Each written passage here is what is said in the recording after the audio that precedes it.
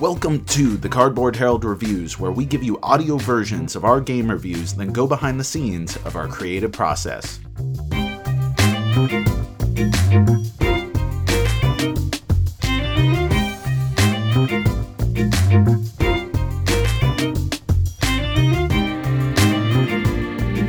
Seven Wonders, designed by Antoine Bauza, published by Repost Productions in 2010.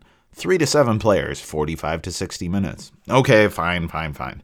2 to 7 players, but I don't like the 2-player variant.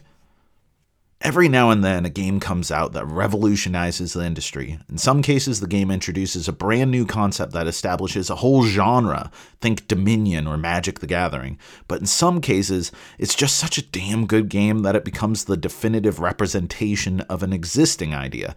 Seven Wonders wasn't the first game to rely on drafting as its core mechanic, but it is the game known for it. 7 long years of gaming innovation has happened since its 2010 release, so let's take a look at how the granddaddy of drafting has held up. Like clockwork. As I said, Seven Wonders is a game of drafting. Players represent rival cities in ancient eras competing for economic, military, and scientific supremacy. Each turn, players select one card from their hand, then pass the remaining cards to their neighbor. The selected cards can be built, discarded for money, or be used to build up a stagier wonder, which is an asymmetric power granting a variety of bonuses at each stage, thematically tying to the classic Seven Wonders of the ancient world. This pick a card, play a card routine continues until the cards run out, signifying the end of the current age. As each age ends, some cleanup happens where players are awarded points if they have more powerful militaries than the neighbors to their left or right, then new cards are dealt. 3 ages are played in total, each with increasingly powerful buildings, allowing for meaty yet nerve-wracking decisions about how to focus your efforts, and worse, what you are leaving available to your rivals. After the 3rd age, players count up points based on the contents of your city, and the game is done. Boom, easy peasy, 30 to 45 minutes to play a game. But like the best games, for all its simplicity, Seven Wonders hides a rich, strategic underbelly bursting with possibilities that make for an engrossing and highly replayable experience. Rainbow in the Dark. Cards and stages of Wonders have a variety of costs and effects, but generally they fall into 2 camps: production, gray, brown, and yellow, or points, green, red, blue, and purple. Critical to your success in Seven Wonders is ensuring that you can buy the cards. After all, as buildings become more and more powerful, they also become more costly. Most cards require that your city produces 1 or more resources. Otherwise, you have to pay a trade fee to your neighbors, let's just call them Jeff and Tina, to use resources produced in the stupid cities. Sadly, most cities will never be able to produce all 7 resources, let alone multiples as required by the late game cards. So ultimately, you'll just have to rely on Jeff and Tina's stupid cities at one point or another. It's actually a small but excellent example of the balancing act that Seven Wonders makes you pull. Do you give your opponents money that just helps them out? Or maybe you pick a card that produces resources that you know your neighbor doesn't produce in hopes that they will be coming to your doorstep when they need that sweet, sweet silk. But wealth in production only gets you so far, and in the end, points are the name of the game. Each color represents a different flavor of getting points, allowing you to make some strategic planning and specialize in 1 or more fields. Red cards add to your military strength, securing points at the end of each age. Green cards represent science, exponentially becoming more valuable with each card collected. Hot tip, don't let Jeff or Tina collect all of the green. Blue cards, while somewhat less flashy than their Christmassy cousins, are a solid investment as they straight up award points listed on the cards themselves. Then purple cards, which are randomly added into the 3rd age deck, award points in a variety of unique ways based on the contents of yours and your neighbors' provinces. Moving pictures. 2 things that are woefully underappreciated about Seven Wonders are the look and the feel of the game. First off, while there are a few individual pieces of artwork in Seven Wonders that are iconic and memorable, the game generally has very high quality art and, more importantly, a cohesive aesthetic. The drafting mechanic is definitely an abstraction of civilization building, but through the beautiful art, the trade and military struggle with neighboring cities, and the construction of wonders, this game is both engrossing and highly thematic. Some people may argue that abstractions can't be thematic, but those people, Jeff and Tina, are wrong. Strangely, Seven Wonders also has a kinesthetic physicality that I really like. By no means is it a dexterity game, but players simultaneously picking and passing cards creates an almost assembly line-like rhythm that encourages players to maintain pace and not fall into a pit of analysis paralysis. Everyone conducting the same motion at the same time, turn after turn, makes a communal, almost ritual-like feel that is unique to the game. Time after time, I have played a lot of Seven Wonders since its release, and one of the most remarkable aspects is how well the game has held up, and there are a few really good reasons for that. First and foremost, the game is clever without stooping to pretension. For example, by limiting trades and military conflict to your neighbors on either side, the game ensures that you'd have a similar experience whether there are 3 or 7 people at the table. Furthermore, the core mechanic of drafting may seem foreign to new players, but as soon as they've taken their first turn and passed a stack of cards to the left, it becomes immediately intuitive, usually giving players a "that's so simple, why don't more games do that" vibe. Even the seemingly complex iconography is easily deciphered beyond your first game, and the box comes with a handy reference sheet to make sure players aren't lost. But what makes Seven Wonders have a ton of staying power is what it does that other games can't. It delivers a strategic game of economics and city building in about 45 minutes regardless of player count. Don't get me wrong, the strategic depth will never rival something like Food Chain Magnate or Brass, but in a world where many people buy games and never find the time to play them, Seven Wonders delivers a fun, approachable, and strategic experience that towers above games that occupy similar play lengths. You can't always get what you want. While I'm obviously a big fan of Seven Wonders, I don't love all of it. Specifically, I think the 2-player variant is terrible.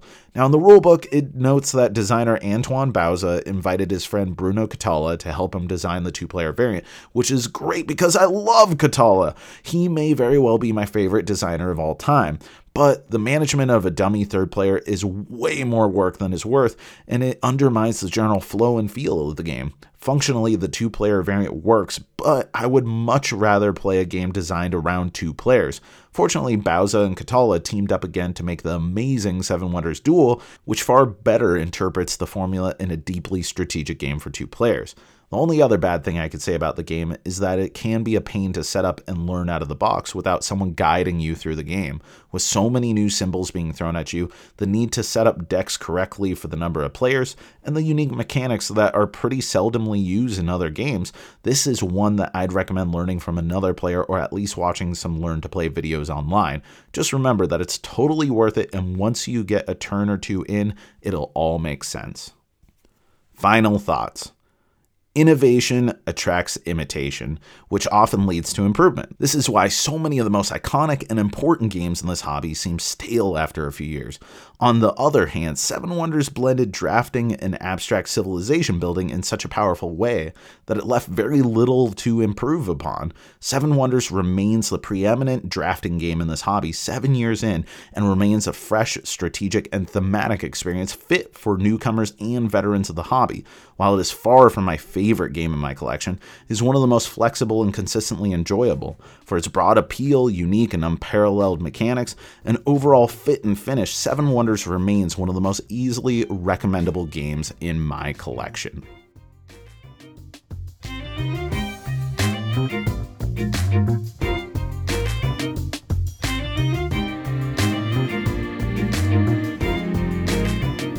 You know, I played Seven Wonders like a week ago from the time I was recording this.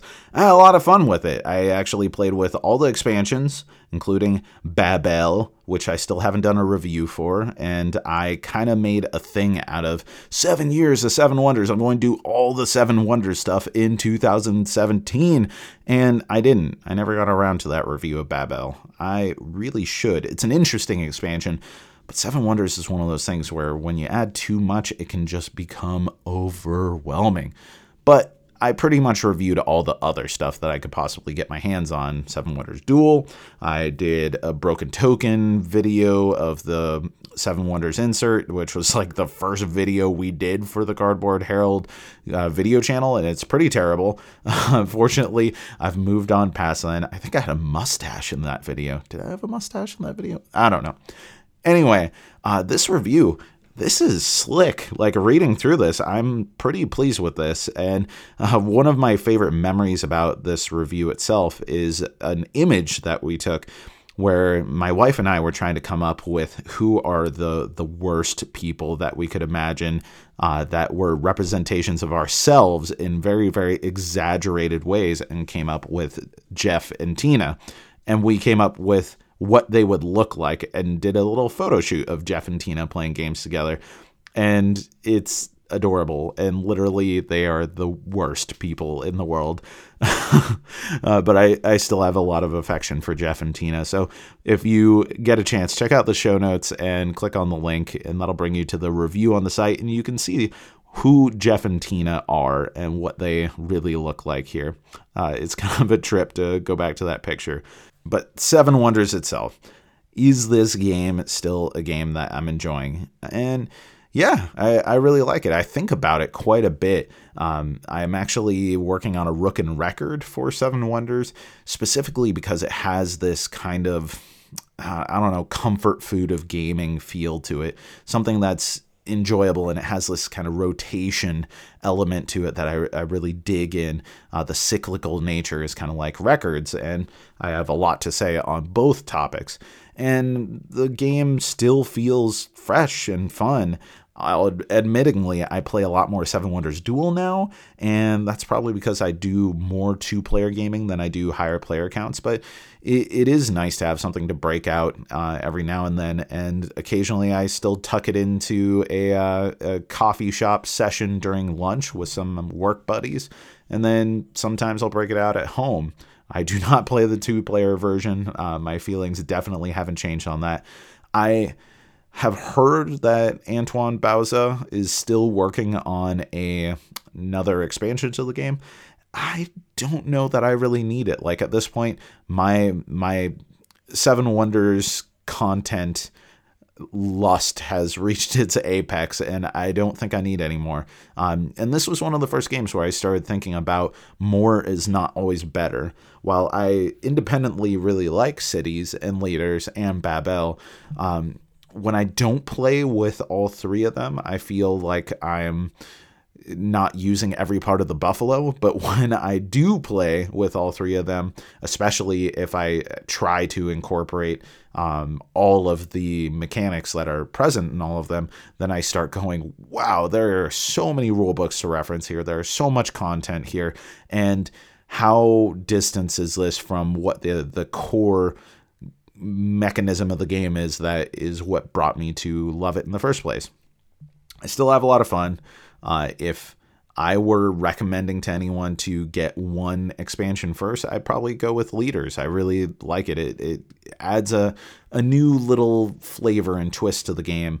From there, I don't know, either Cities or Babel are good and worth checking out. But I got reviews of Cities and Leaders, so we'll hear those on this channel.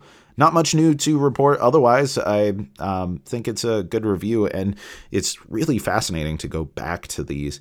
One, having the titles here. I'm sticking with the thematic titles. You know, there's no quotes in this one, but I'm sure you picked up on the theme of the different titles here.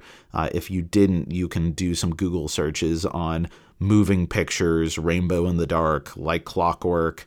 What else we got here? Time After Time. You can't always get what you want. I'm sure you'll get some hits and figure out what's going on with those.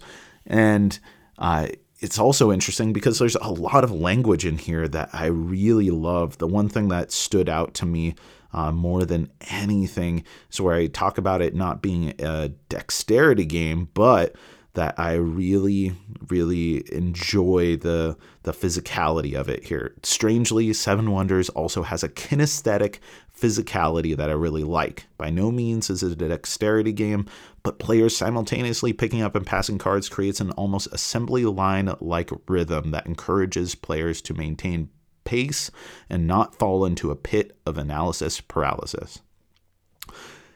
That feels a little bit stuffy, a little bit lofty. And also I noticed that I use players in there a couple times in the same sentence. Maybe could have used a different word here or there, but overall, I really like the way that I was thinking in this, and it's a completely different way that I present my video reviews, and I feel like I could learn a lot about the time that I'm spending contemplating each word I use in a written review for my video reviews, trying to make sure that I'm articulating things in the best and most interesting and entertaining and thought-provoking of ways. I also really like how I condense the explanation of the game down into like 3 paragraphs, and any extra explanation that you need, you can get from the remainder of the review. It's really concise. I'm not just regurgitating how the game works. I'm commenting on the game, and the only explanation that's needed is really enough to give you context for what my comments are for the rest of the review. And that's something that I really strive for, and I don't usually succeed in a video because I'm trying to do a visual representation of how this game is operating, but I still strive for it. And I think that as I do more of these TCBH reviews, readings of my older work, then I think I can reflect on that and incorporate some of those sensibilities I had to learn for my written reviews into my video reviews. So that's pretty much what's going on. Let me know what you think of my review. You can hit me up at cardboardherald@gmail.com or on Twitter @cardboardherald. You can also just hit the contact link at the top of our site, www.cardboardherald.com. We got all kinds of reviews coming up, and also if you are interested in doing some contributions to the Cardboard Herald, either video, podcast, writing, whatever, I would love to feature your stuff, whether you're trying to build up your own podcasting or review empire and you just need someone to co-publish, or you're just looking for a cool outlet that wants to host your review so you can be like, dude, my review is up on this site. I would love to take a look at your work. So get in touch with me, and I guess I want to hear what your thoughts on Seven Wonders are and why I am completely wrong about the 2-player mode, because I know everyone except for me is talking about how cool that 2-player mode is. Well, actually, a lot of people really hate it, but a lot of people who really like it, they really like it. So that's it. Thank you so much for listening. I've been Jack for the Cardboard Herald. As always, the Cardboard Herald is a completely free service focused on spotlighting games, gamers, and game creators. You can find all of our podcasts, including the Cardboard Herald and TCBH reviews, on iTunes, Stitcher, and our website. For more recommendations and reviews, you can also head over to our YouTube channel. We do not pay to advertise the show, so please continue spreading the word, following, liking, rating, and doing all the social media things. It truly does help us out a ton. If you'd like to drop us a line and maybe have your listener mail read on air, find us on Twitter @CardboardHerald, or send us an email to cardboardherald@gmail.com, or click the contact link on our page. Once again, thank you for listening. I've been Jack for the Cardboard Herald, and you keep on gaming.